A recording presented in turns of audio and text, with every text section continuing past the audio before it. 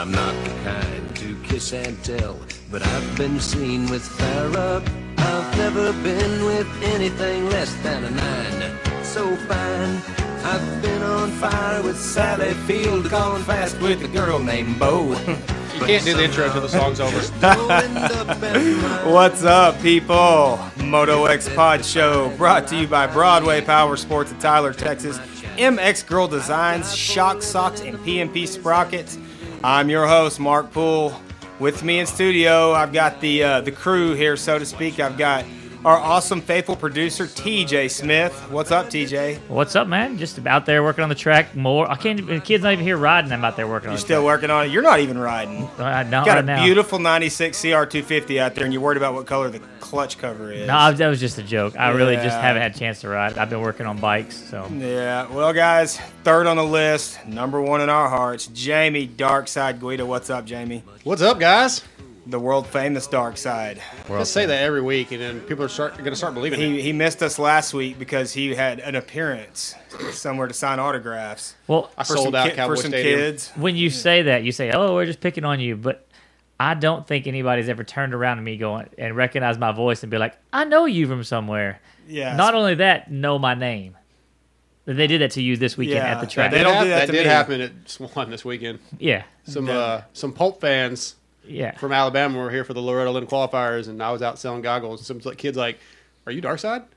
I asked how he knew, and he said, "I know your voice." And then Jamie turns around with a smirk. Well, yeah. Duh. I said, "Yeah, please stand Duh. at least 15 feet back. Yeah. Don't get too close." You gotta talk to Jamie's publicist before you can get an autograph. Autographs were at 2:00, and you missed it. Definitely, Oh. definitely. Guys, Vegas freaking Supercross.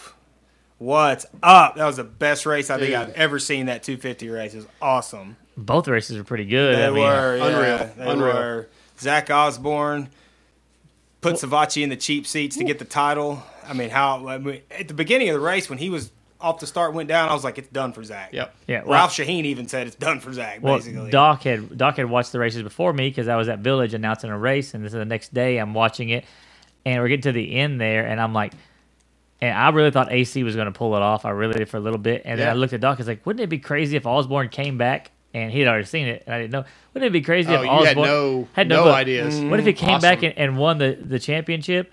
And Doc said when he said that it was everything he could do not to say anything because about 2 seconds later Osborne Yeah. just railed it off. Yeah. in there. When they went into that first set of whoops into that corner, I was like, Osborne's catching him. He's gonna get I get just him. didn't think it was going to be enough. And sure enough, he when he pulled that in, when you see him start veering to the inside, I'm like, he's fixing to punt Savacci, and I'll be danged if he didn't do it. I seriously thought it was going to be just another run him high. They battle a little bit. Savacci gets it, and that's great. He made sure Homeboy wasn't getting back up. Yeah, it was all You know over the what I place. mean? I know, like you, when Osborne first went down, I told Amber, I said, it's over. There goes his championship. And that's, who I was pulling for. And I kind of wasn't even thinking about AC.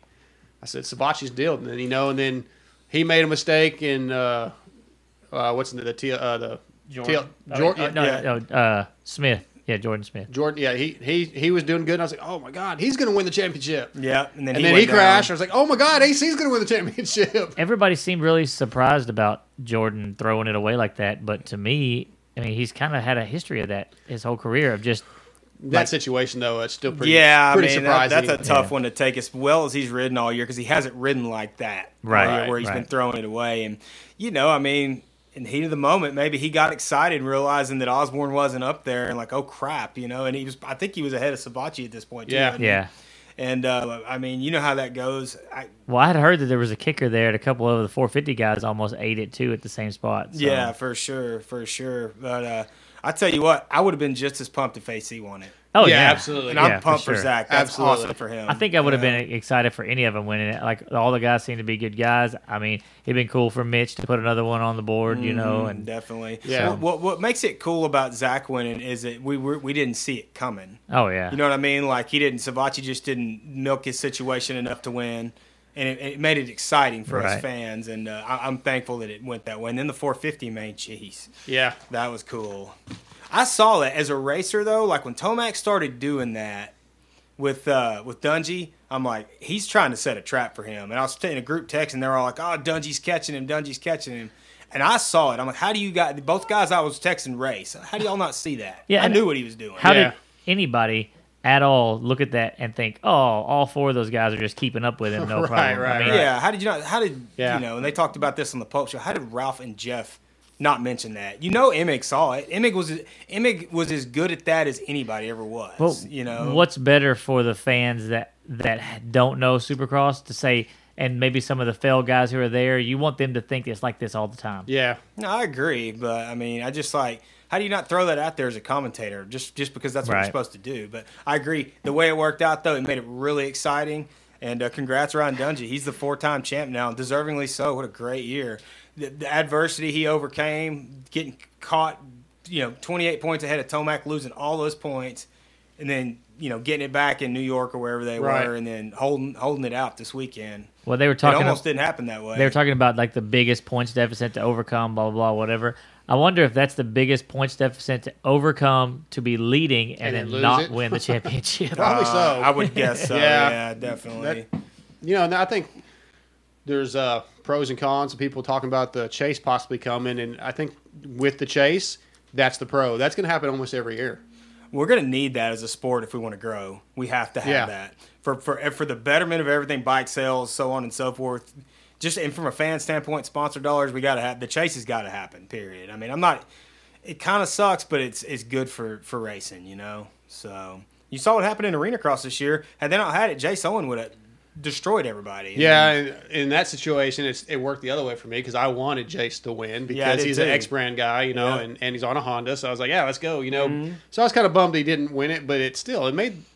I didn't get to watch a lot of Arena Crosses this year, but I would. It seemed like it was a very tight race also at the end. So once again, that's a good series because it comes down to Vegas to the finals, which it should. Yep. The thing with Arena Cross is I try to watch it, but I'm focused on Supercross during Supercross. If they still had it starting in November, I'd be all over Arena Cross. Yeah, I've been saying that for years. I really have. Like, why? I remember it being that way, and like they say, like they've been saying, you'll have guys come in that these privateer guys will race all through the Arena Cross series to get ready for Supercross, make a little bit of money. It would make it better all in all. But then you're going to have people say, well, no one gets a break and no one gets, so. I mean, the Arena Cross guys do get a break, though, because most of them don't race outdoors. So, like, if guys are just dedicated to that series, I see no issue. But Yeah. I see where you're right. That will happen, 100%. Yeah. But, guys, we got an awesome show lined up tonight. We're going to have the owner of X Brand Goggles, Mr. Rich Taylor, on. Following him would be Chris Cooksey of Western Power Sports and Fly Racing. And then we're going to talk to Miss April Johnson from Johnsonville MX Farm to discuss the Moto Master Series they have going and see what's going on with that. So A good full show today. it'd be a good one for sure. I'm really looking forward to it. Guys, again, big shout out Broadway Power Sports, MX Girl Designs, Shock Socks, PMP Sprockets. Visit these guys, tell them Moto X Pod sent you, and we can keep doing this show. All right, guys, we're going to get to our first guest. He is the owner of X Brand Goggles. He's a former pro racer, test rider, stuntman, Mr. Rich Taylor. Rich, what's going on, buddy?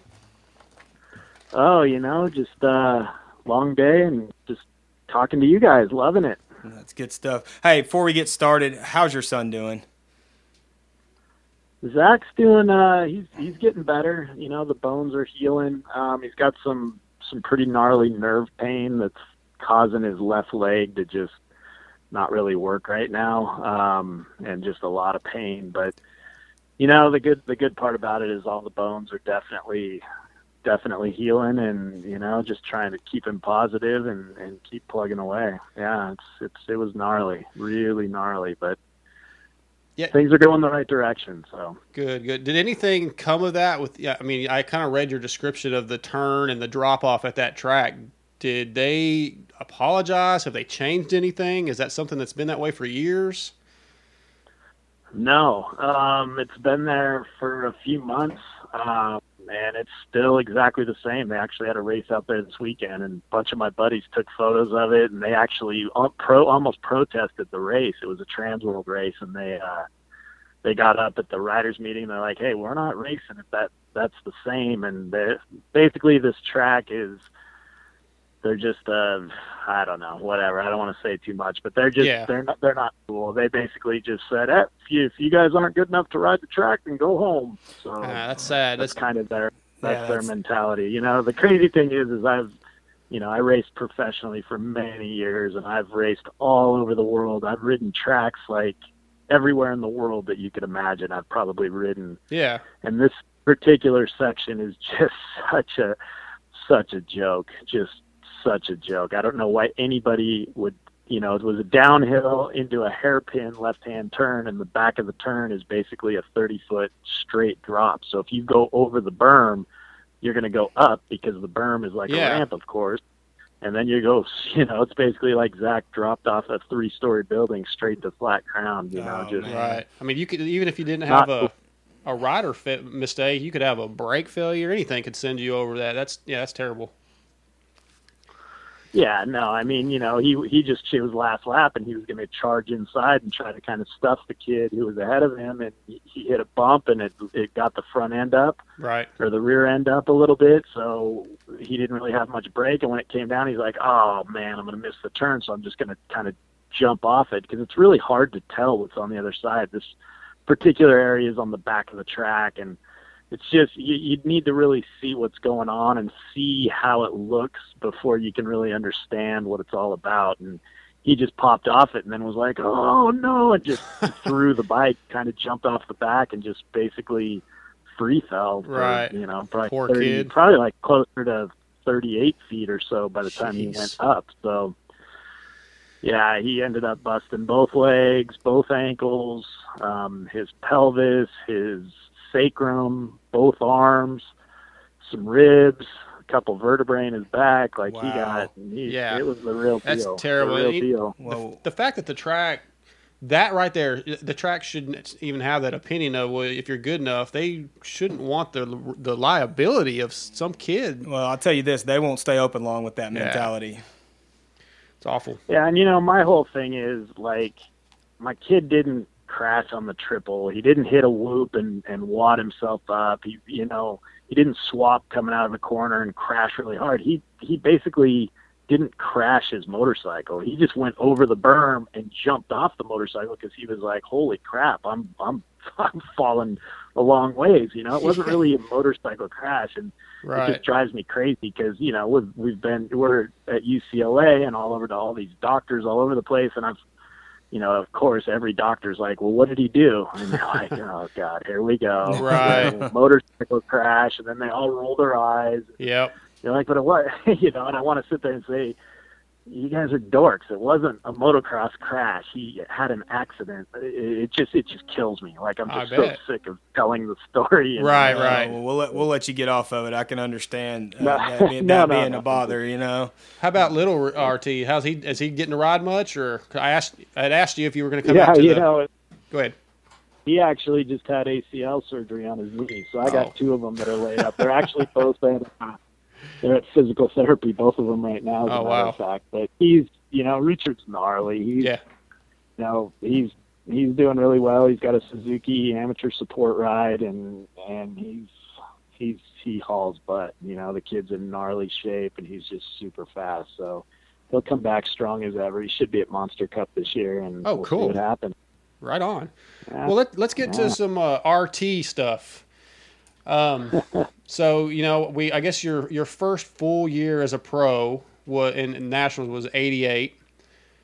And you raced for a lot of years, went through a lot of really cool history with the sport. You seem too young to me to have started racing pro in 88, Rich. I've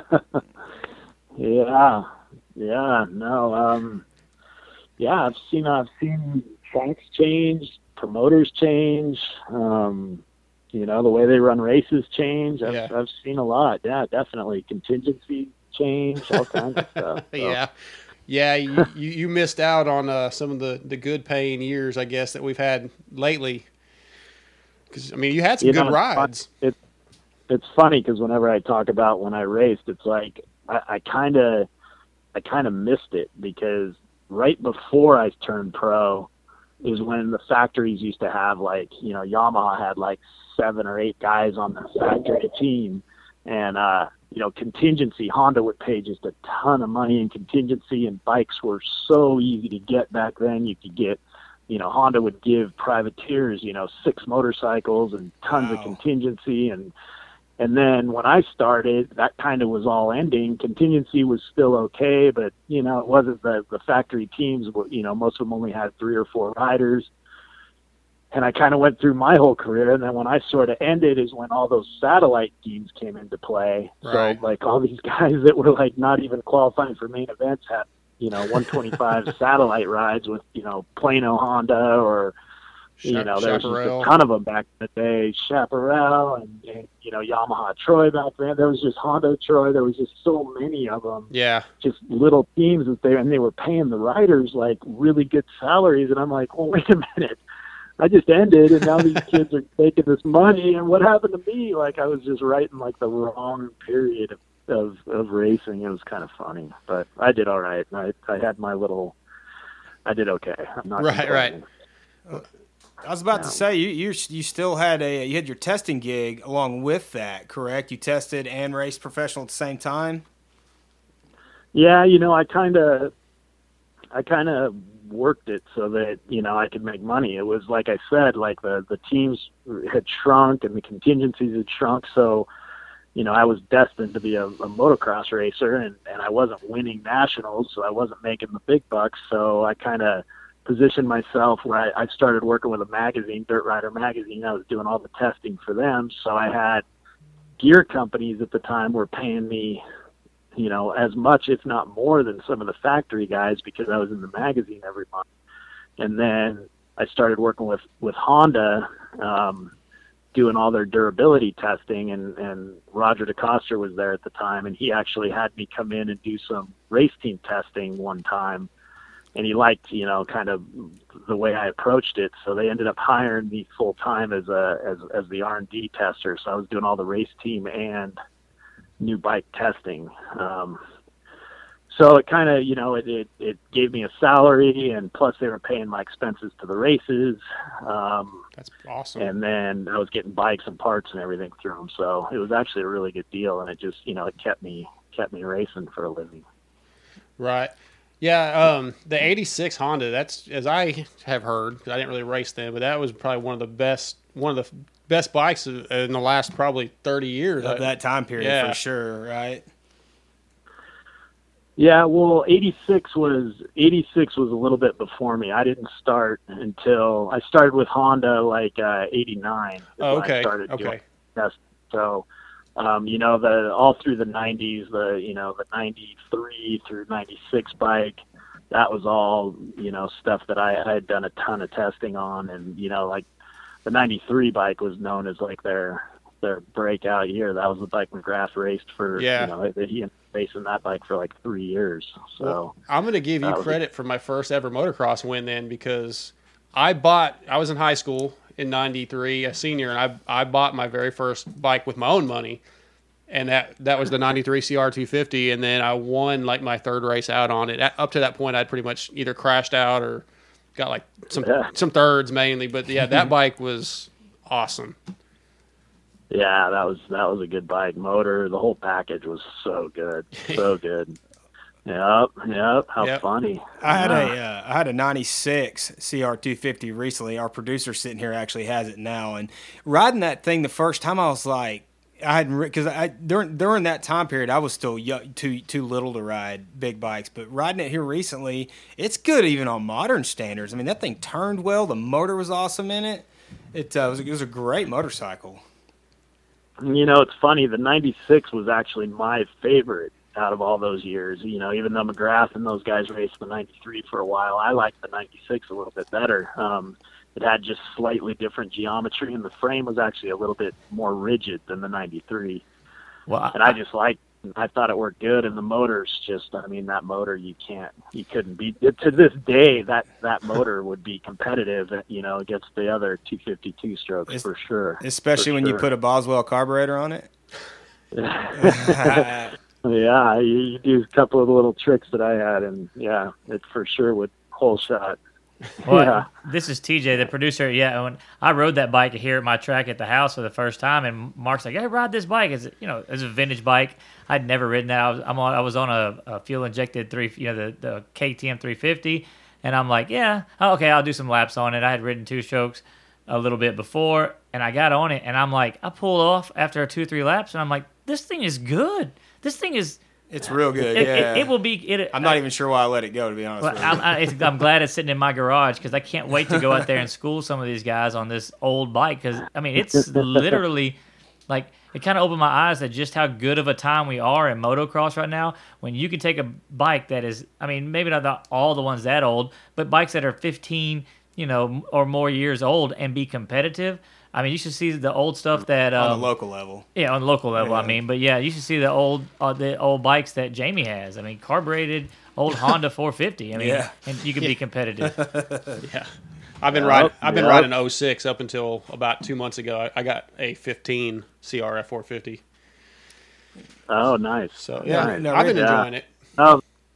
Those bikes are good, man. Those are like those old Hondas. If you put good brakes on them and some, some updated forks, that thing's, I'm telling you, that motor is competitive. Those things are good, really good. I love my 06. I mean, I've been obviously riding that bike since 06. And we're slow. All three of us here are slower amateur riders. We'd be like novice, intermediate, somewhere in that area. So, like Kiefer, I emailed Kiefer. So, what's the first thing I need to do to this 15? And I'm sure you know what his answer was: get rid of the air forks.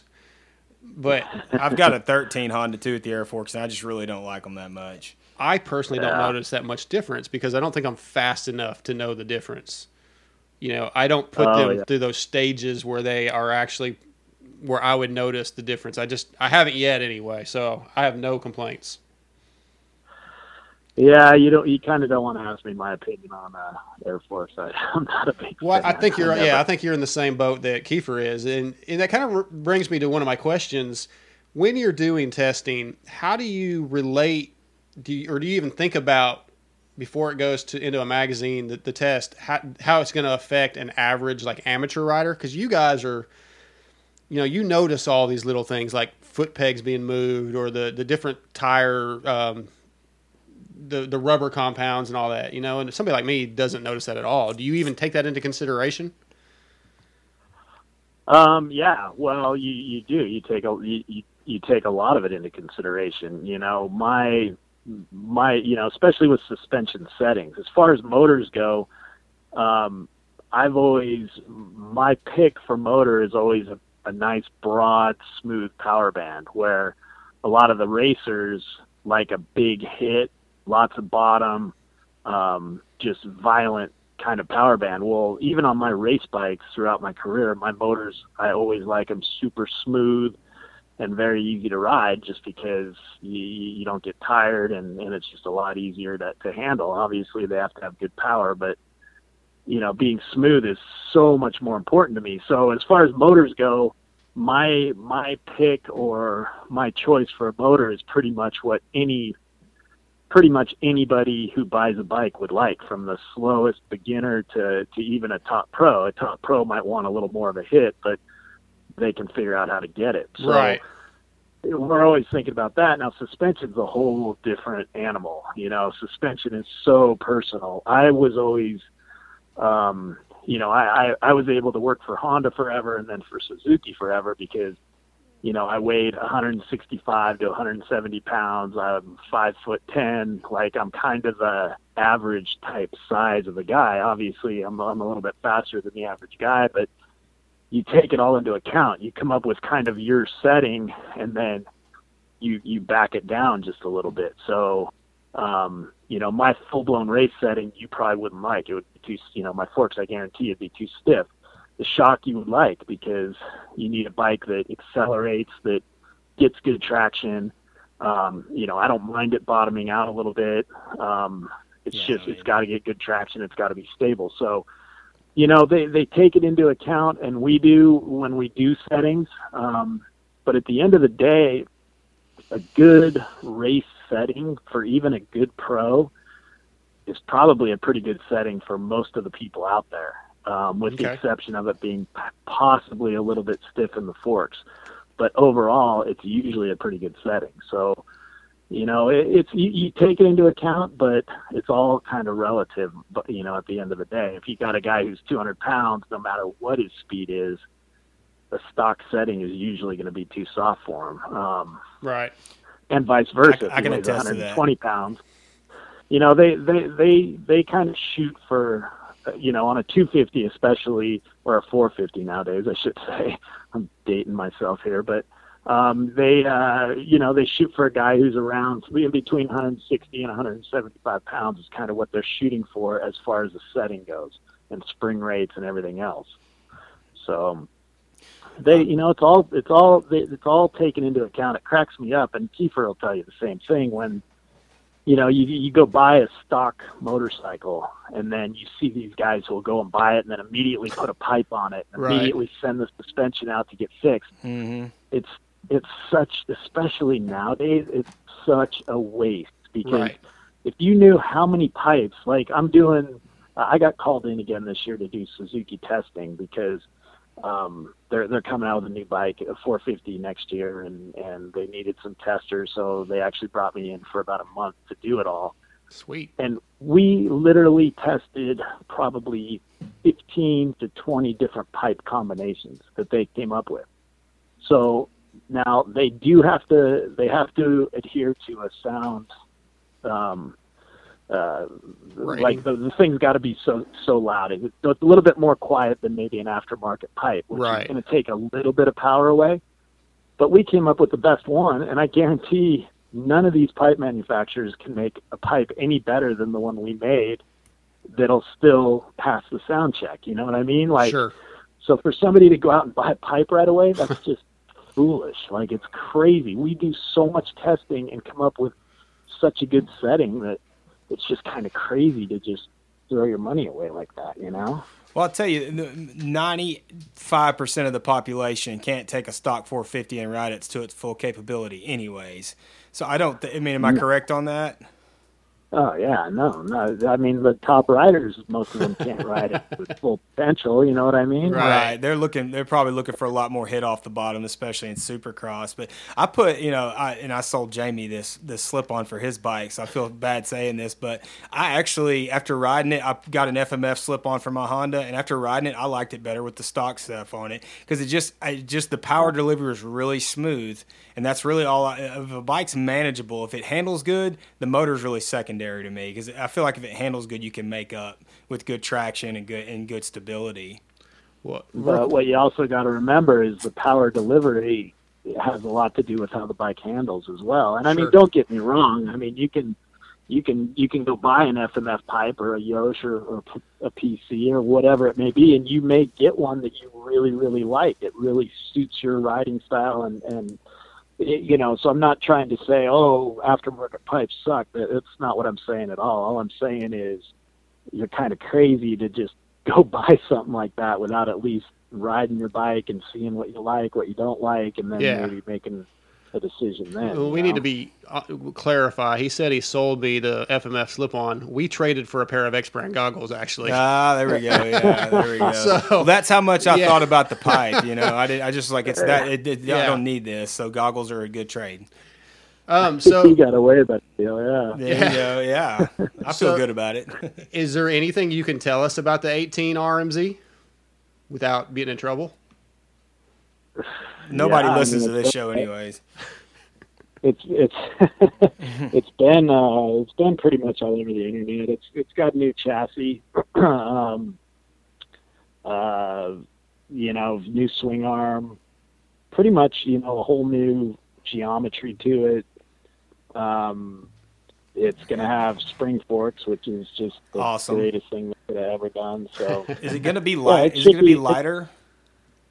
It is lighter. Yep. That's awesome. It is lighter. I couldn't tell you exactly how much lighter, but that was a big point that they were trying to go after. So, well, my question is, does it still have that original Suzuki feel to it? The real good turning capability. I mean, they didn't get away from. They didn't lose that trying to search something else, did they?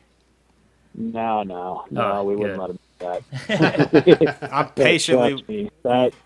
And you know, I did all the testing from when they very first had 4-strokes, and turning is, to me, it's much easier to make a bike stable than it is to get a bike to turn well. So, you know, you always make it turn good, and then and plus bikes, they've got the chassis figured out so good now with rigidity, and that most of them are stable. I mean, when was the last time you got on a bike and just got like violent head shake like Right. you used to get back in the day? Like I can remember just going lock to lock head shake going down a straightaway on a motocross track, like crapping my pants. Yeah, exactly. Like, you know, I mean, stability nowadays is so good on bikes. They've got it figured out. So if you can get a big 4-stroke 450 to turn good, you're way ahead of the game. You know, that's kind of my feeling. Well, I'm patiently waiting for that thing to drop, because that is the bike I would really love to have, because I had an 08 RMZ 450 and loved it. You know, even with all the whatever issues it had, it was still amazing. And a little on the slow side, but like I said, that doesn't really matter to me. I'm not that fast. Right. But you just can't beat how Suzuki's turn. I've got an 03 RM 125 in my garage I play with too, and dude, you can't miss. It turns so good. I really miss the Suzukis. Yeah, it's a fun bike too. Really fun bike. Yep. All right, so I don't want to take too much of your time, but we've got a couple more topics we'd like to get with you about. You know, most of your years testing, if I'm not mistaken, you were testing a bike that McGrath was racing. Is that right? I mean, the Honda and the Suzuki? Yeah, not so much the Suzuki. McGrath was there just, the 1 year in 97.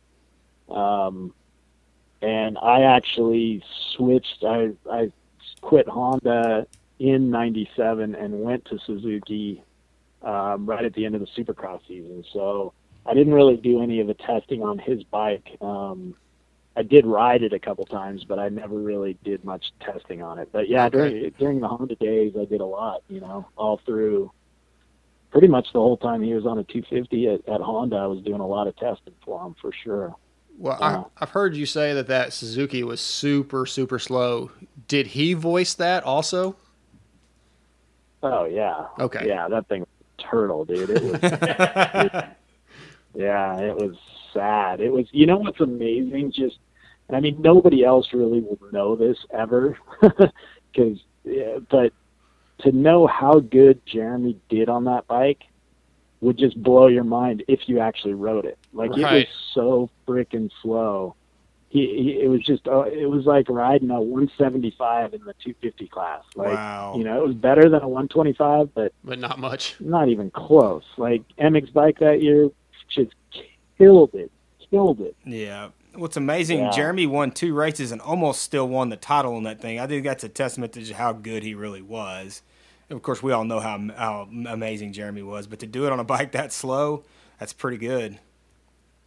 Yeah, and I think it's Charlotte or one of those races, he got a flat tire. And Yeah. if he hadn't got that flat, he would have won the championship. Yeah, exactly. It's Crazy. So he was, he was on another level. He was, he was Jeremy. He was just on another level when it came to Supercross, It was amazing. Well, I've got one more testing question, and this comes from Chris Kiefer. I'm going to read you his text verbatim. It says, ask him if he has had anyone in R&D fuck with him. For example, act like they changed something but never did anything to test him. See if he was really good at his job, because that shit happened to me. Yeah, no, you know what? We went out my second year when I was at Honda. They took me out for 2 days, and basically told me we're basically just want you to tell us what you feel. And they would like pretend like they turned a clicker and then wouldn't turn it, or they would just turn one clicker, just weird little stuff like that. And I pretty much, when you test a bunch and you're on it and you've been riding a lot, you can tell just the craziest, littlest things. And at that time, I had been doing just so much riding and testing, and we were at this track called Honda Land. It was in Simi Valley, and it was an old Supercross track, and then it had a couple outdoor tracks. And I'd been riding out there a ton, so I just was on it, and I pretty much nailed everything. And then the stuff that I couldn't feel, I just told them, I'm like, man, I don't feel anything, and that's basically how I got the full-time job I was in. Now there's been other days when I've showed up and just been out of it, and they could put a truck spring on the bike, and I wouldn't have felt it just because it just kind of depends on the day and how Right. you're feeling. But That's still when you're in the middle of it and you're really, thinking about it, and especially the older I get, and I'm just so focused on making changes, you can feel the littlest things. I mean, a millimeter different thickness in the head stay on a bike, and I've been able to feel it, and that's just beyond crazy stuff beyond like that. impressive to me. Yeah, that's super impressive for sure. Well, Rich, I tell you, man. But I mean, it sounds impressive, but when you do it, it just kind of comes. It's not like, it's just something that I've learned over the years, just to think about what bumps to hit. You hit the exact same line every time, and you don't worry about how fast you're going. That's the other thing. A lot of times, I can remember one time in, I want to say 92, I think, Honda had a brand new 250 they brought over. They had one of them, and the chassis and the body work and everything on it was different. 91 or 92, I can't remember. And we went to this track out in we were in Yucca Valley, which is out in the desert here in California, because it had been raining in Southern California back when it actually rained. Actually, it rained this year, but hadn't rained for like 100 years here. But so it had been raining, so they took us out there, and it was just this gnarly sand track that DeCoster knew of, and Roger was there, and there was they had some of the Japanese guys there from the race team, and they were on their works bikes. And of course, I'm not going to let some Japanese dude come over and beat me. So, and I'm supposed to be testing, but all I wanted to do was just wax these guys. And I remember just not even knowing what the bike was doing. And the next thing I knew, I was waking up like 10 minutes later, because I just wadded my ass up trying to, trying to have the fast lap time. But trying to win practice. Yeah. That's awesome. Well, hey, before we let you go, we want to talk about X Brand, obviously, the best goggles in the business. I agree with that. The foam, dude. That foam is amazing. Yeah. I actually have I can tell you a story about that here in a minute about this weekend. But, we kind of know the history of it and how it came about. We've heard you talk with Mathis on Pulp. Where do you want to go with this in the future? Where do you see X Brand 5 years from now, 10 years from now? Well, we just need to keep climbing the ladder. You got the 100% guys who just have so much money. It just frustrates the crud out of me, because they can advertise, they can sponsor everybody, and it kind of throws us behind the 8 ball right away, just because we don't have the funds to do stuff like that. So, and then you have Scott, that's been around forever, and they obviously have a huge budget to do kind of the same thing. Right. My goal is just to keep plugging away. We need as many people going into the dealer asking for X Brand. There's still a lot of people, believe it or not. It just kills me that just they've never even heard of us. They don't even know what we are, who we are. I mean, I'm talking like dirt bike dealerships and all across the country that have never heard of us, and we've been around 9 years now. Like, it's frustrating as hell. Like, we advertise, we do what we can do. We have Brock Tickle, who's a top factory racer. He's got on the podium this year. Sure. Like, he's legit. Jace Owen almost won the Arena Cross. Yep, Jace just he was ripping. We've got some top off-road guys, Josh Strang, and I don't know. We just need to keep plugging away and getting the word out there that we're here, and our product is of course I'm going to say it's better, but I guarantee you it's as good as anything on the market. And I'll sit there and argue until I'm blue in the face, and I'll give you reasons why. And we're at a better price point. So, yes, it's just, 5 years from now, I hope we're huge and just doing what we're doing, but selling a lot more goggles, and we're just a lot more well known. That's kind of my goal. My goal isn't to come out and sell my brand or sell the company. My goal is just to build this thing, and right, and make it. We're already one of the top guys. It's just, we're so far from the top, and I just want to be a lot closer. I don't know that we can ever reach that pinnacle just because of money, but I mean, if you know, it's like you guys. You guys have worn the product. You understand what the price points are. If you know anything about the other guys and what their price points are, you're like, well, this is like a no-brainer. Exactly. My challenge is to teach everybody that. Like, how do you do that? Well, you know, in this day and age, you can't just run an ad in a magazine, because I don't know how many people really are reading the magazines anymore. I hope a lot, but it's kind of a gamble. Yeah. You kind of got to pick and choose where do you get your message out, you know, and that's kind of the challenge right now. Well, word of mouth is doing well here. You know, I mean, that's what I do. Even before I became a vendor, I always pushed your product since I've been wearing it because of your customer service and the quality. And the story I was going to tell you is, you know, I was at one of our local tracks this weekend, and you know, what I do usually, since I started becoming a vendor, is I walk from pit to pit. Everybody out there, I go with a backpack full of goggles, and I talk to them, you know. And this guy said, "Man, I just got these Scott goggles. I don't know what they were called. They're the ones with the outriggers and the nose guard. The Prospect. That was it, the Prospect." Oh. And I slowly see them, you know. And I took out a pair of my personal EKS's and said, "Well, check these out." And he looked at them. They look almost identical. You know, and then I said, "Now check them out. Check out the foam." He looked at the foam. And he's like, "Holy shit, these things are way better. They're so much more comfortable. There's more room in the nose." He said, "How much are they?" I said, "Well, how much did you pay for yours?" And he said, "Like $150. I said, "Well, these retail for about $67, right around there." And he couldn't believe it. Yeah. And what you were saying a minute ago, I get a lot of that when I'm going from trailer to trailer. Like, what is X brand? And I got to go through the whole spiel. You know, Chiz wears them, Tickle wears them, Jace Owens wears them, who you are, and. You know, I mean, it's been going well, but you're right. 100% seems to have a big part of the market around here. Well, they, you know, and I actually know the guy who owns 100% pretty well. You know, he owned a company. Well, he owned Braking, the brake company, way back in the day when I was racing. He actually sponsored me, and I've known him forever. We've been friends, and he's just a really good businessman with a lot of money. So he was able to come in and hire a lot of people, and obviously you can't open a magazine or a website or look at a picture of a race without seeing just tons of sponsored athletes and everything else. So, right. I mean, he did what he did, and you know what?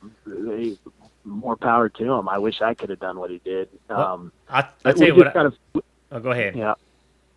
We just got to figure out our niche and keep it going, you know, and you know, it's people like you guys that just, you have no idea how much it helps. Like the word of mouth thing, you can't buy that, you know. It's invaluable for sure. It's like to me, when you see the 100% goggles or the other companies, you see stickers or whatever. It's like a guy that's walking around with a Thor, or with a Fox hat on. You don't know if he bought that from the mall. You know, but most of all the real riders, all the guys who race, they know what EKS brands are. They know what the X brand logo is.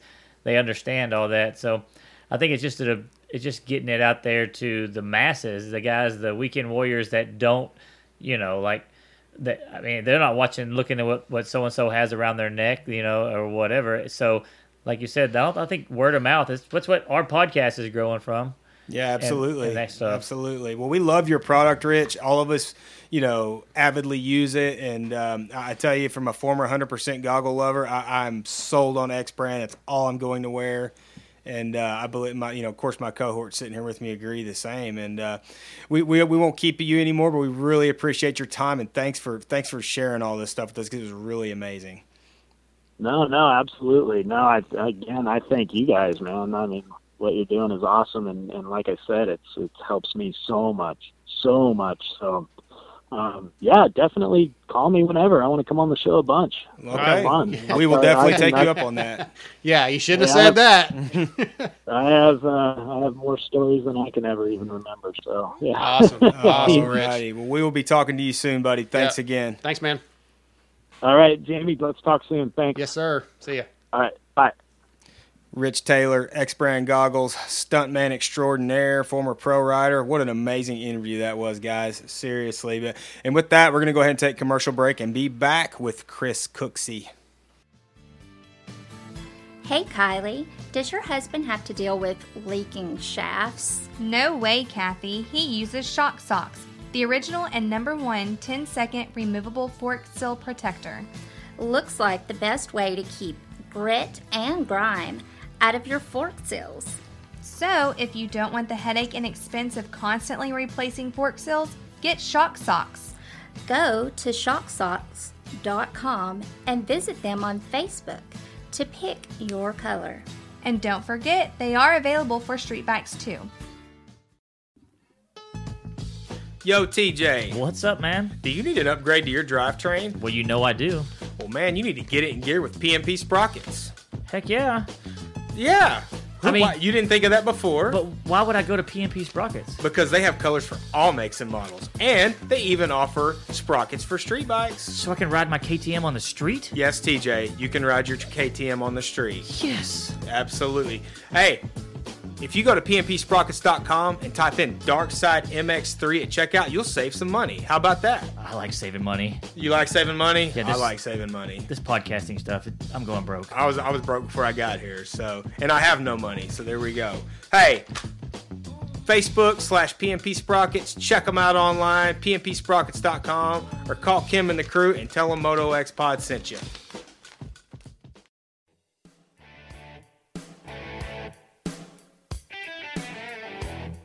In business since 1989, Broadway Power Sports in Tyler strives to provide a superior product with superior service. From motorcycles to watercraft, their full parts and service department, they can get you taken care of with great brands like Can-Am, Polaris, Yamaha, Suzuki, Sea-Doo, and Victory. And don't forget they have firearms too. Broadway Power Sports is your one-stop recreation shop. Broadway Power Sports can match any online price. They can have most orders by the next day for no extra charge. With a friendly staff that offers a personal touch with a smile, how could you go wrong? Call 595-6288 or click BroadwayPowersports.com and save. That's 903-595-6288 and tell them Moto X-Pod sent you. Dark Side here. Are you guys in the market for a set of new custom graphics? Are you tired of the same old basic layouts the big box companies offer? Well, if so, then you need to check out MX Girl Designs.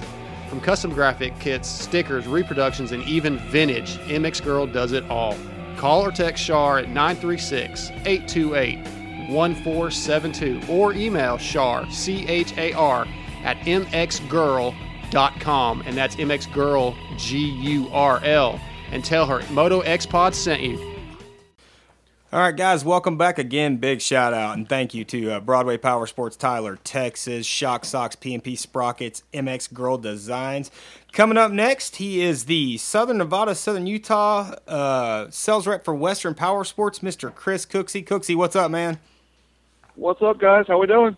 Doing well. Yourself? You just asked him that. Doing all right, man. I know I did. No, how are you doing? No, you. So, have you recovered from your Vegas Supercross experience?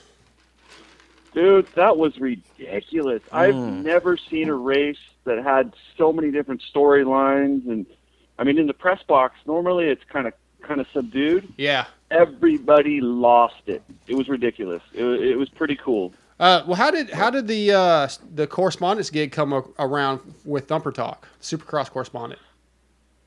Well, you know, I've kind of always been interested in that, and then they're one of my dealers, and you know, I graduated from Arizona State with a communications degree. I wanted to write, and I was like, hey guys, be terrified. You guys don't have anyone. They have so many people that visit their site, but nobody does that. So I'm like, here, how about I do this for you? You tell me what you think. So cool. And they're like, go for it.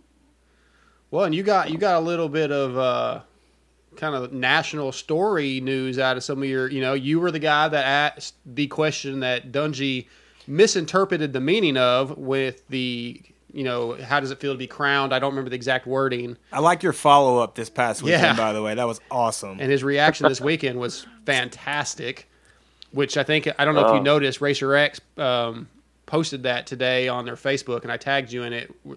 That whole... I did. I saw that, and I shared it. I appreciate that. That was pretty cool. You know, I don't think in Phoenix, Dungey, he understood exactly what I was asking. The problem was I wasn't asking him the question. I was asking Reed and Tomac. I said, hey, after Roxon got hurt, I mean, you guys knew every message board everywhere was Sure.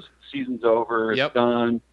And I was asking them if that fired them up. And I honestly, I don't know what Reed was talking about. He went on some weird tangent, and I'm like, he did. and, you know, the rookie that I am, I passed the mic as soon as I asked the question before I made sure they understood it.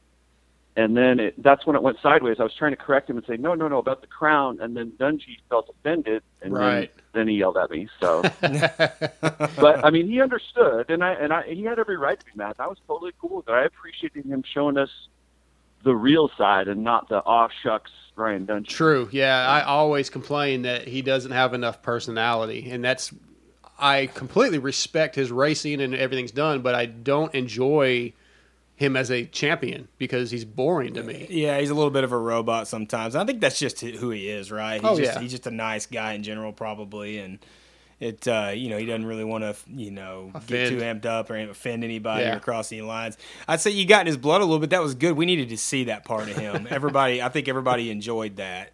And because nobody else is going to ask him. Well, Mathis might ask him a question like that, but you know what I mean. Right. The way Mathis asked it might get a different reaction. But I thought it was fine. I saw nothing wrong. I mean, I read it, didn't misinterpret it or anything, and I guess I could see his point. He's probably getting it social media everywhere saying, "Oh, now Dungy's for sure going to win because Roxon's not there," and he was probably a little bit. Well, he gets that almost every. Go ahead, Chris. And like he said, he had just gotten beaten down by 22 seconds. He's frustrated. It's been a long week.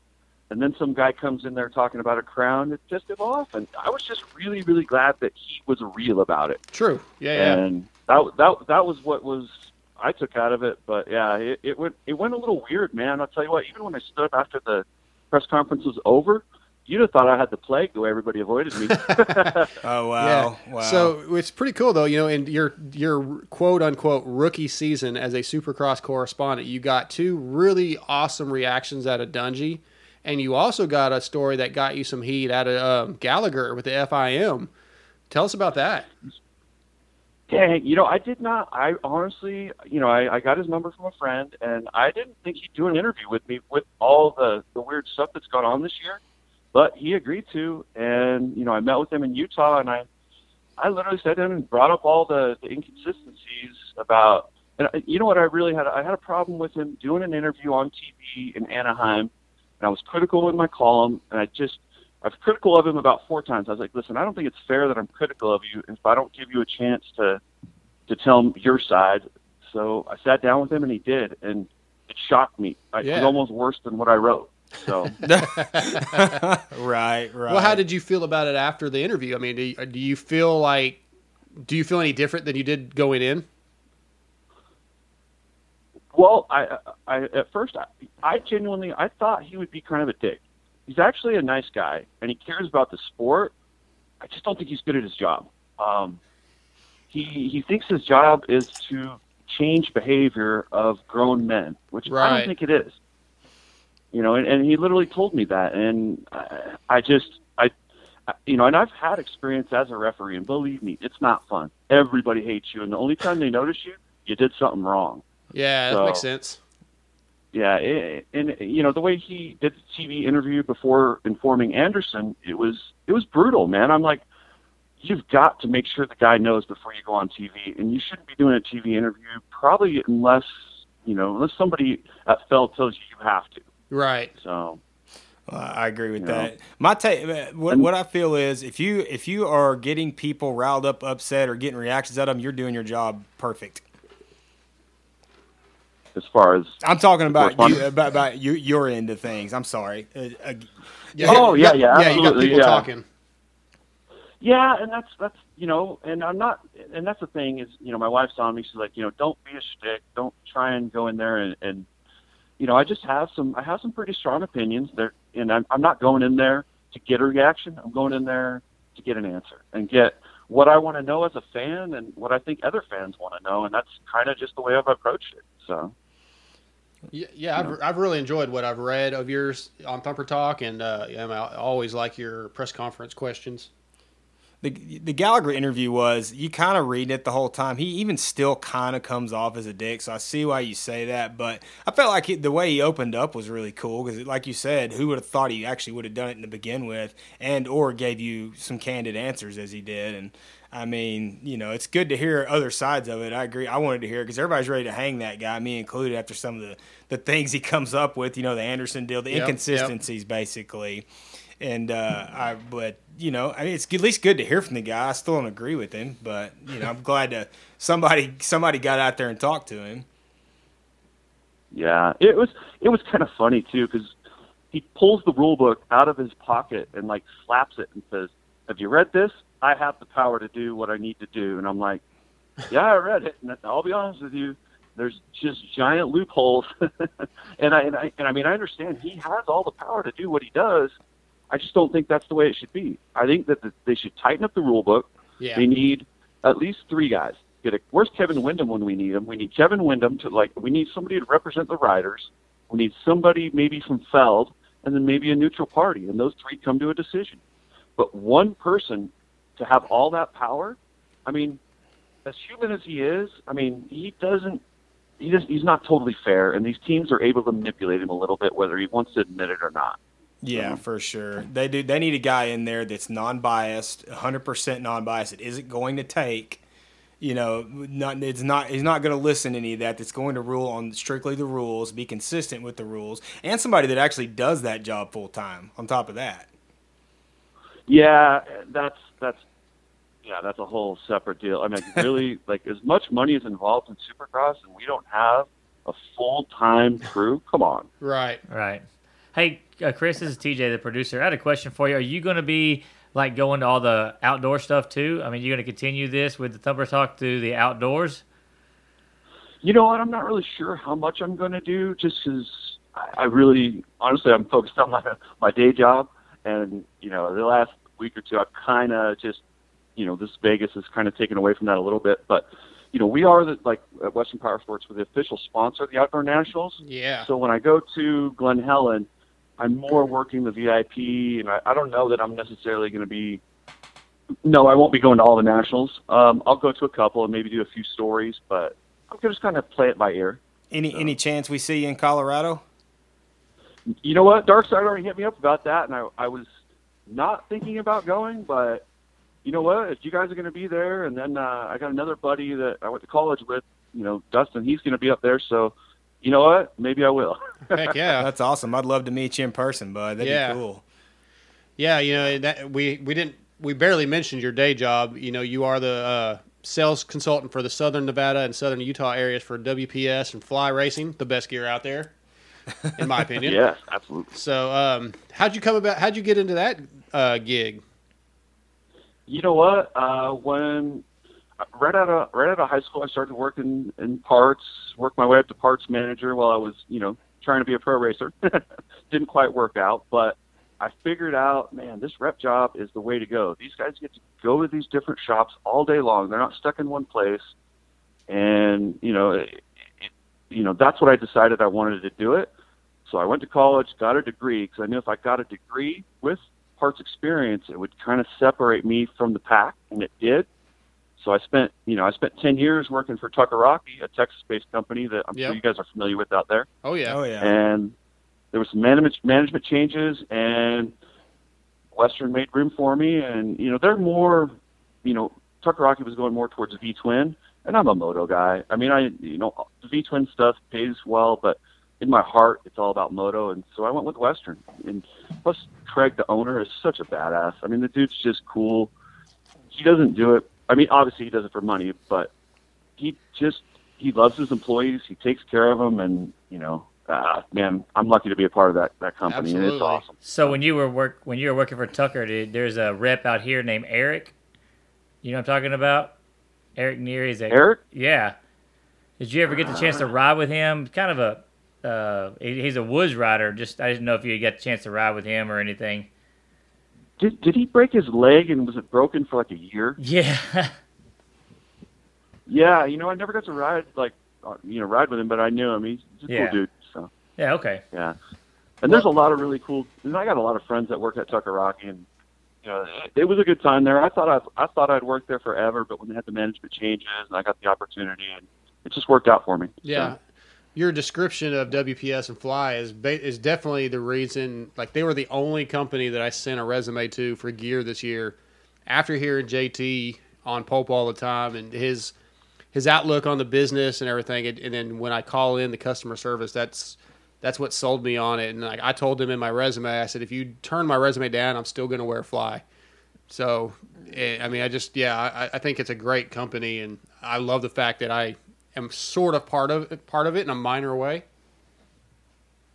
Oh no, you're part of a dark side, dude. You're out there representing better than darn near anyone, man. That's awesome, and it's pretty cool. I dig it. So I definitely pass out a shit ton of stickers, and I need more. I called the other day and I talked to Amanda. JT sent me these 2 bundles that have about 100 stickers in them. Yeah. And I gave all those out, so I called Amanda the other day and asked for some stickers, and she said, "Oh yeah, I'll send you a bundle." And she sent me like a bag that had like 6 stickers in it. Well, that's not going to go very far with the little 10-year-old kids that that's what I usually do when I see little kids. I hand out Fly stickers. So. Okay, I'll send her an email, see what we can do, because I sent her that one last time, and she's like, "Yeah, I already got it. Send it out." Yeah, Darkside's like the greeter at Walmart. Yeah. He's out there. Did she tell you she sent me a banner? Because she didn't. She said she sent you a bunch of them. No, she didn't give me. I never got any banners. I just kind of dropped it because I didn't know how that went down. Really? Yeah. Oh man, she told me she sent them out. Okay, I'll talk to her. You know what? Gosh, she is really busy. That's the thing. I don't know if you've heard JT talk about the backpacks and you just get more tasks put in. Oh yeah. But that's true. And it's work hard, play hard, and that's the motto. And right. They do get stacked up pretty deep back there at headquarters. So sure. And I don't want to be that guy that's like a pain in their butt, because I want to make sure my sponsorship goes through next year. Yeah. Hey, Chris, tell me what. Go ahead, buddy. I'm sorry. I would say, no, you're basically meaty. We got to get you hooked up, my man. Plus, you're out there every weekend at the tracks, and yeah, we'll get you hooked up. Cool. So tell me this: are you guys still doing the sector boot, or how's that working out? Well, you've heard about our partnership with Alpine Star, right? Yes. Yep. Okay, so we're doing Alpine Star, and I do believe that sector boot's a good boot, but I think that they want us to focus, and I don't know all this is more like JT's area, but I believe that it might be going away, but I'm not 100% positive, and we're going to focus more on pushing Alpine Star and making Alpine Star kind of the brand to wear with Fly gear. But that's something that you'd have to double check with JT on, and I'm not positive. I have, because I ordered a pair of the sectors because he pumped them up so much, and 7 Deuce was wearing them, and honestly, I've had a couple issues. I had to send a pair back and get them replaced because the sole came undone, and then the second pair. We know who makes the boots, is what we're saying. Yeah, the second pair that I got, the replacements, as soon as I washed them with the pressure washer, the hardware, the buckle started to rust. So I emailed JT and asked if he knew that, and he said, I know there's some issues, basically, and he kind of hinted that it's probably there's going to be a change. He didn't say it outright, but I guess it was what is it, TCX or TCX, right? Yeah, he kind of made it sound like we're not going to be or Fly is not going to be doing business with them maybe anymore. Maybe I shouldn't say that. I don't know, but I'm not employed, so. Yeah, see, I'm not sure what. Yeah, I'm not sure what I'm allowed to say. I just know this. Well, we could probably get you hooked up with some A-Stars. So, I'll say this: in fact, I had Nick from Alpine Star ride along with me today while I go to my dealers, and man, I don't know if you've used Alpine Stars yet, Darkside? I did back in like the 90s. You got to use the new ones with the new buckles on them. Dude, I want some, and I asked JT about this, but they're not part of my Fly. I don't get a discount on them. The Fly isn't part of my sponsorship. I can get you. Oh, wow. And that's a little outside my I can take care of that range. for him. I can get him a great hookup on the boots. I had a pair of the sector boots as soon as they came out because I was pumped. I'm like, Fly's got a good boot out now, and they looked really cool. Like, I will say that boot was really good looking.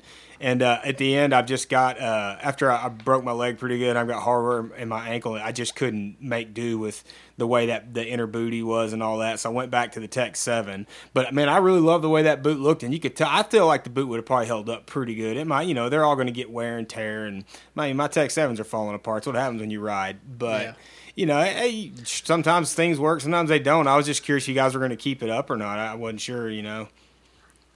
I don't think so, but like I said, that's something you'd want to have to. Yeah. That's a JT. That's a JT department. We understand. Well, it's not knock on Fly Racing. They make the best gear out there and the highest quality, and I feel like y'all's price point is good for us average guys. I mean, it's still expensive to get good equipment, and that's what I don't want cheap stuff. I want stuff that's going to hold up. But y'all's helmet's amazing. Oh man, that helmet's awesome. I've got one. I haven't got to wear it yet, but I won one from the Pulp show, from the Moto 60 show actually. But Dark side. It's being painted. I had to go with the custom paint, so it's in paint right now. We're all still lost in the '90s over here, Chris. Everybody wants a custom helmet. Hey, '90s. The '90s kicked ass. I love the '90s, man. Well, but the way is JT broken down how they do their testing there with the gear. Literally, they'll send an email out, and there's so many people that ride, and they'll just put gear on a different guy. And honestly, that's why you'll see on all the features in the pants and stuff, there's not features that are just there for looks. They're all functional, and that's the way Craig wants it. And believe me, if they put some stuff on there that doesn't work, that's probably not a good meeting with Craig afterwards. So, right. But they don't. When I worked for the other company, they did all the designing in Corona, and they did a little testing, but it wasn't near what Fly does. Yeah. So and then they've also paid a lot of money to get a lot of those designers to move from California to Boise. So we got some really good designers there now. Yeah, the gear looks really good. I'll say I heard y'all's facility out there is pretty awesome. The fly, it has a track and whatever. With Tyler, we had Tyler Enticknap on the show, and he was actually in the parking lot of Western Power Sports out there in his motorhome, and he was telling us about it. It sounds like a neat place. Dude, it's ridiculous. They got this full lunchroom with the honor system where you just throw your money in, grab your food, basketball court, gym. I mean, Craig really, like I said, work hard, play hard, and he takes really, really good care of all of us. And Terry and Doug and Kyle Gills. I don't know if you saw Kyle racing this weekend. True Working Man's hero. So it's a great crew, man. It really is. I got to get up there and check that out, and then maybe I can get my foot in the door. And the next time there's a photo shoot with the Enticknap brothers and Andrew Short, maybe Darkside can be in the background. Yeah. Hey, Tyler was telling us about the facility, but all we really heard was dude and bro, and it's so sick. And I was like, it must be cool, Right. So. Oh, dude. Okay, speaking of those two guys, how much of a bummer was Tyler? I was coming out of my seat. I was so happy he was going to make it out of the semi, and he cases the rhythm. I know. And I didn't know exactly what was wrong, but man, tib fib, what a bummer. And then for Adam to get through all the way through the main event, riding awesome, right on Alex Ray, and then break both collarbones, puncture his lung. I guess he's still in the hospital. So I think so. That was a bummer night. Those two are our favorites, obviously, and they. I hate to see it end like that, but they go for it. So I guess that's what happens sometimes, They're definitely good ambassadors to the brand. Oh yeah. Honestly, when I think of Fly Racing, they'll pop up as quick in my mind as Trey Kennard does, Short, and that's good, Oh yeah. Yep. Yeah.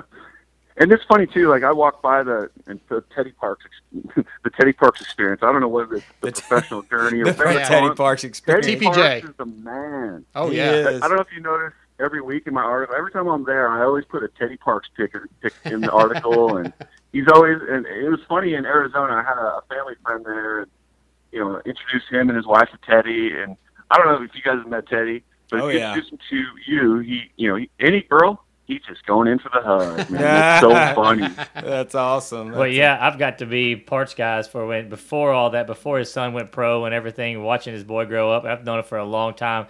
That dude's been the same since I'm talking 15 years ago when I met him. He's the same guy now. Yeah, and dude, I'll tell you what, the sport needs more people like him doing what he's doing. And I know that Darkside, you've heard him talk on the Pulp Show quite a bit about, the road to Supercross. Oh yeah. Why doesn't Feld kick down a little bit of money and get Teddy Parks or somebody similar to Teddy Parks, like that program? And so these guys that go through the road to Supercross that don't get picked up by Geico or Pro Circuit, why don't they have a truck or two that will haul their bike for a year or two that they qualify and make it really worthwhile to go do the road to Supercross? I agree. That's too simple. 100%. Too simple. Well, they're gonna. I mean, you're gonna have to at some point to help these guys. I mean, it's just Right. getting more expensive as it goes, and that's just the nature of the beast, I guess. But the show's got to go on. I mean, you got to invest in your back end if you want to get out of it. I would think. I don't know. I mean, I drive for FedEx. I really don't know crap, but that's just my thoughts on it. But hey, I tell you what, Ted Parks is the kind of guy he is. TJ, we had him on the show before, and TJ, I guess, had asked him if we could get another one of his riders on, and he had Tyler Entignap call TJ up to come on the show. Like, we didn't even have to ask to get him. That was pretty cool. Yeah, that's awesome. And how funny is it every single time that dude's out there with the American flag? And he's just a badass. That's all there is to it. Agreed. Absolutely.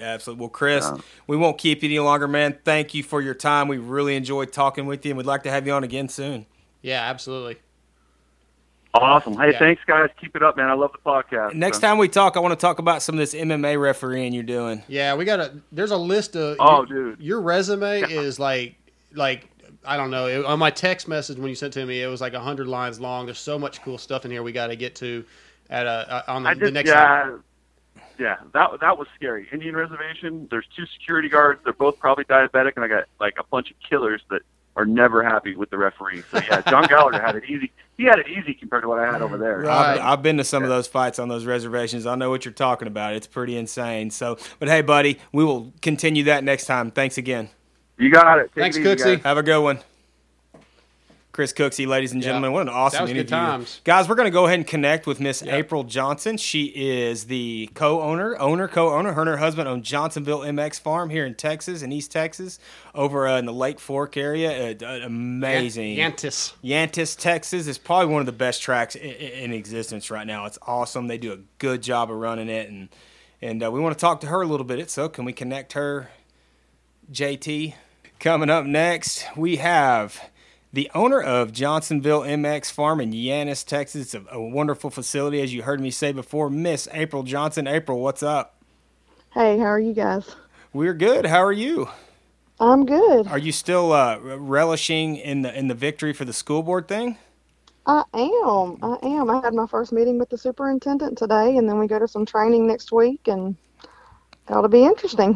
That's awesome, by the way. We're all pumped for you. I was keeping up with the progression of that on Facebook, and you're a busy lady to do that, Right. to own a motocross track, to baby. raise children, new baby.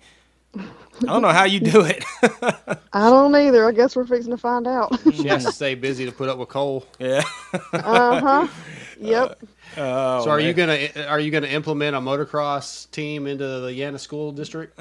I don't know. I might have to talk to him about that. I think somebody commented on Facebook on my post about that if I was going to try to implement that at the school. A lot of the kids know we have it, so Yeah. you never know. That'd be pretty cool. Well, I tell you what, they'd have one hell of a practice track. Yes, they do. I'm telling you, that is They would. we all love Johnsonville. It's everywhere you go, you never hear a bad word about it. Everybody's like, if Johnsonville's open, that's the buzz. Text messages going off, this and that, and you guys have got an awesome place out there. Tell us how that came to be. What got you guys started? Made you open up to the public? Because if I understand correctly, y'all have had that track out there for a long time, but it wasn't open for that long. Yeah, we've had it out here for a long time. 2011, actually, we were hit up by a promoter wanting to add some tracks to a series. Actually, it was Russell Hobbs wanting to do the District 41. Right. And, we really weren't wanting to open up to the public, but just kind of all came about, and we opened up, and that was our very first race in September of 2011, and it's just kind of blossomed from there. Right. I think I came out I think it was 2007 when I came out, and it was a private track with Michael Gage, and that was the first time I met you guys. I'm fairly sure we raced at Badlands or somewhere up in there. I think it was Badlands the night before, and then came down to your track. Yeah, I think so. Yeah, that was pretty cool. What a journey, huh? Yes. It's Yeah, it's been pretty wild since 2011. We never thought, I mean, and we were just open to the, it was private up until actually that September 2011, race. We had never done races before, and you can ask Shan Garcia. He found me behind a tree, literally in tears, because I didn't know what I had just got myself into. Yeah. And oh wow, he told me that story. Yeah, recently when I told him we were trying to get you on.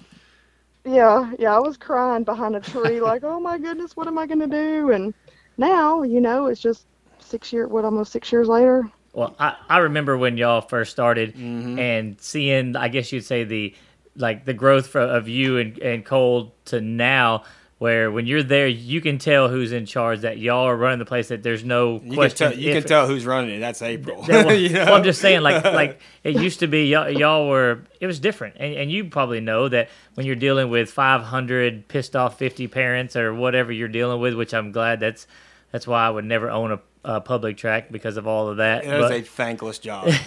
and all the time y'all put into it and everything, but just like I said, the last time I was out there, I can't remember. I guess it was the Loretta's qualifier with Doc, and y'all. I mean, I marveled at how much.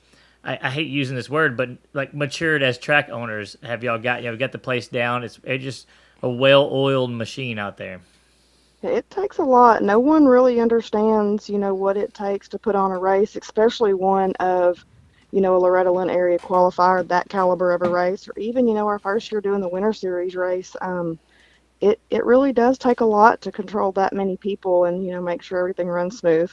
Make sure everybody's not pit riding and climbing onto the track during the middle of the night and things like that. I'm sure it's a stressful weekend on top of that. Yeah. Dealing with complaining many parents. Or just dealing with complaining. Even on people, I don't think, we would like you to explain a little bit of this.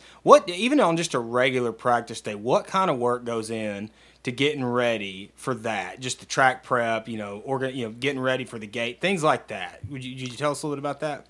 Yeah, if it's just a regular practice weekend where, say, we've been open, say once a month, or like right now, we haven't been open since the last race we had in March, due to all the rain that we've had. If Cole would get out there and start to work on the track, well, then we would have a torrential downpour and it would flood. Right. And so every time we think, okay, we can open this weekend, because we really try to coincide with Underground with, I've talked with Zach Mashburn, and we really try to alternate weekends, because us being as close as we are, it's better if, we do that. So us trying to coordinate that. So back to your question, on a regular weekend, we're going to try to open up in the next couple weekends, probably after the qualifier at Underground. Like Cole will start on maybe a Thursday, he'll mow all week though, and then start rebuilding the track Thursday, Friday, Saturday, start putting down water, and he gets up at 6 a.m. on Sunday, to make sure everything's prepped, water, tilled,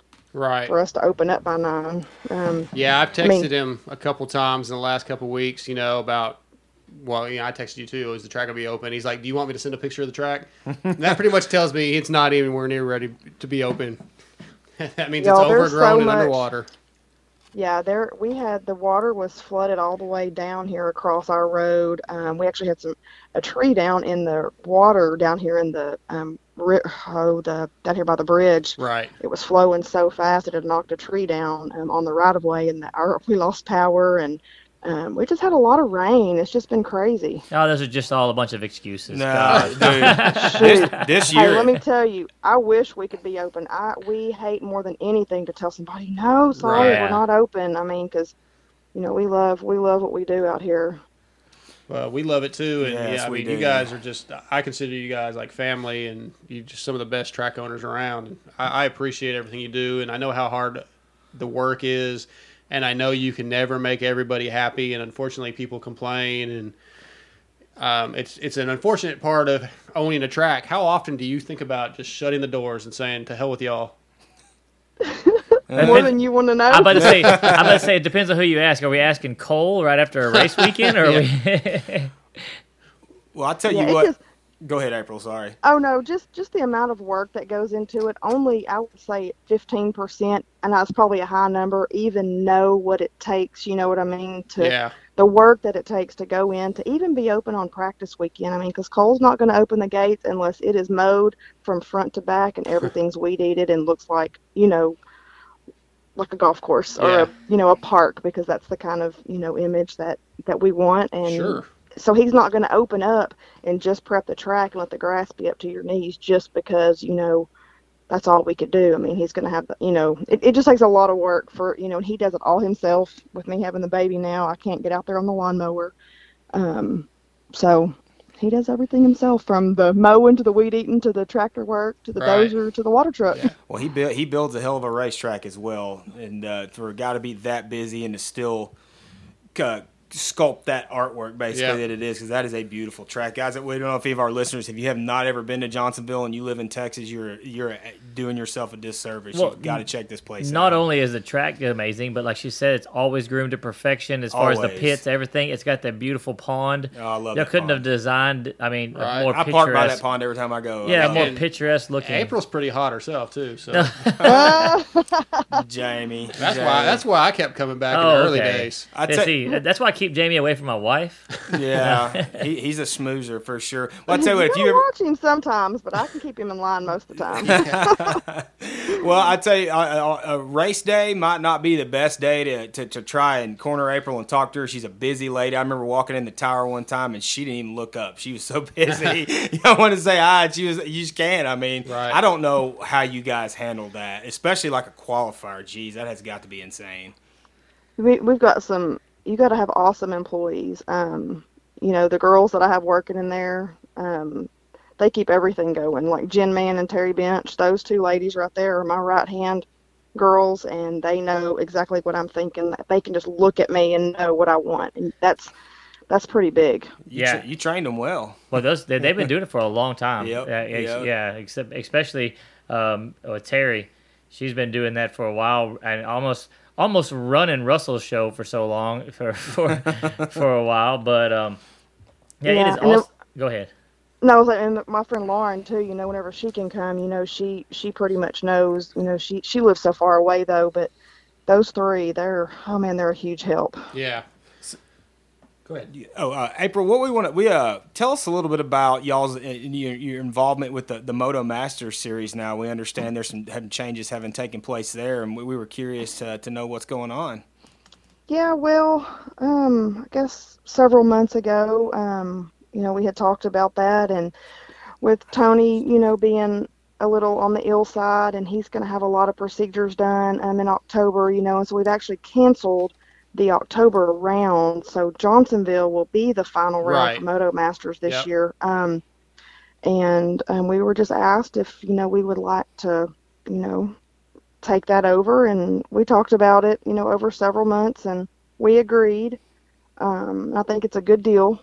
We really like the vet thing. Cole and I had actually talked about doing something like that a long time ago, but it's a great series. We just didn't do it in time, and then this came along, and we were like, perfect. Yeah, so you may not want to answer this or be able to answer it right now, but you took it over after it had started this year. Do you see any changes already that you know for sure that you want to make for next year for the Moto Masters? I'm not real sure 100%. Okay. Well, you don't have to answer. I was just curious. Like I have some things that I'd like to talk to you about, but I won't do it on air. Yeah, he's going to tell you how to do it. Is what he said. No, what he's going to do is he wants y'all to announce that he will be there signing autographs. Yeah, he wants an autograph line. He wants to sell tickets for that. Actually, Cole walked outside. I'm sitting outside because my service is really bad in my house. And he walked outside and was asking me something. So I was looking at him as I was talking to you, and like, what is he trying to show me? Tell him to go take care of that baby. Yeah. Or go mow the track. Yeah, she's asleep. The Moto Masters, there will probably be some changes next year. I'm not really sure of everything. Okay. I've had a lot of messages from different people wanting to get in, and I don't know if everybody wants to stay in since, we've taken over, and, who wants to get out, or, You talk about sponsor wise? Tracks. No, track Oh, wise. track wise. Yeah. Okay, yeah. Duh, that was a dumb question. So, I've had two tracks actually hit me up, hey, if y'all are looking to add somebody, let me know. And, Right. and I know that in 2018, as long as everything's going good with Tony, that they do want, to add them back in 2018. So we are planning on that. Good deal. And then with the weather, we're trying to figure out the next round 3 at Underground. Yeah, I was about to ask Zach's that. he's trying to get a date. We were going to do it this weekend, but Yep. with that Junior Moto X going on in Oklahoma and Mother's Day and several other things, his staff was already booked for other things this weekend. I got you. And so he's having a little bit of a difficult time. And then he's got the qualifier coming up, so it's going to be after the qualifier. I'm going to say mid-June is what we're planning for. We just don't have a definite date. Well, it's really cool to see like how closely tracks working together. I mean, that's always been a deal. Having tracks work together is not something that's normal for Right. East Texas, especially a Northeast Texas area. We have so many tracks, and it doesn't seem like a lot of the owners want to work together. And hearing that you working with Zach, I know I've got to know Zach here recently because Doc has moved out there, and he's actually, I guess, a maintenance crew out there as he's training. Oh, really? Yeah, he's training full-time out there. They got and him then- on the end of a weed eater full time. and at the end of the day, and when everybody else works out, he goes grabs a weed eater or grabs a mower or something to do all that. But Well, good for him. That's good. but what's it called? It's really cool to hear y'all working together. I mean, it's just openly, hey, we're going to be open this weekend. Y'all open this next weekend. Well, I think that's maybe a trend that could really help the moto community. Our industry will thrive if that happens. Instead of people, well, Village is racing this weekend, so I'm going to hold a race because I Yeah. want to try to get some of that. If we all work together, there are a lot of tracks, but it can be done. Right. I It's think. probably tough on you guys too to try and schedule stuff and With so and many everybody tracks. not overlap each other. Yeah. There's the Lone Star series, and I'm missing some series here too, but that run all year, just like the Moto Masters series does. And me personally, I prefer the vet races just because I'm 38 years old, and I like that scene a little better. But I'm sure it's tough on you guys for that.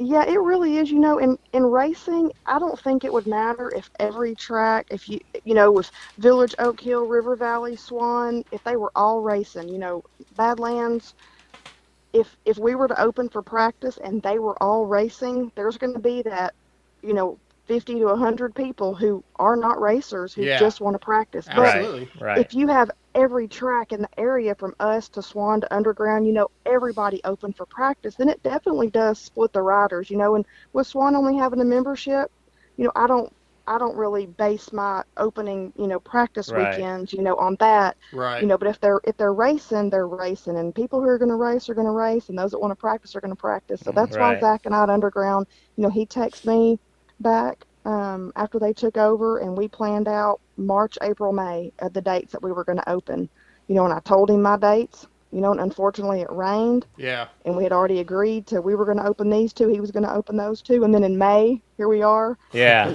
he's going to be open, and so, Cole and I, I already told Zach, this is what we were going to do, and, we missed our chance, and I'm not going to go against my word at what I already told him, so That's awesome. that's why though. we haven't been open. That's why we haven't been open, because because of the rain and everything. So Well, we understand, and we're eagerly awaiting Well- the word on when it is going to be open. And that's a good way to start with Zach and them just now kind of taking over there at Underground with the new owners and everything. So just starting off on the right foot, that's going to be awesome for our sport as a whole. right, I agree.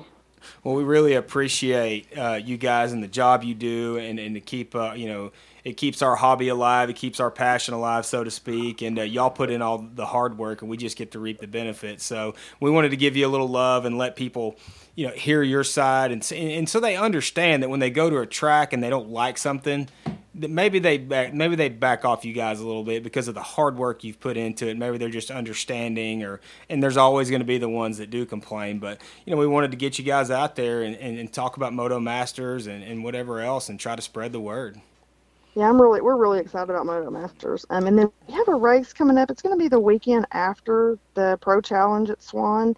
We're getting all the details lined up right now, so just everybody kind of keep an eye out for that. I'll be posting it on Facebook and Instagram and on our website. And I don't want to give too much information because I've not got all the details yet, but I'm pretty sure that it's gonna be a really good deal if everything lines up the way we would like. Well, when you're ready and you have the details, we'd like you to come on again and we'll talk about it some more. Okay. Thanks, April. April, thank you. Thank y'all. All right, you guys have a good night. All right, you too. Bye.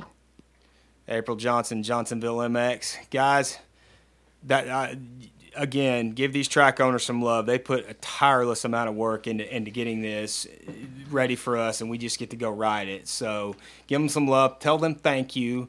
You know, don't be afraid to drive somewhere. You know how to tell them thank you. Hey, guys, everybody who's listening, when you're at the track, clean up after yourself. Yeah, pick your trash up.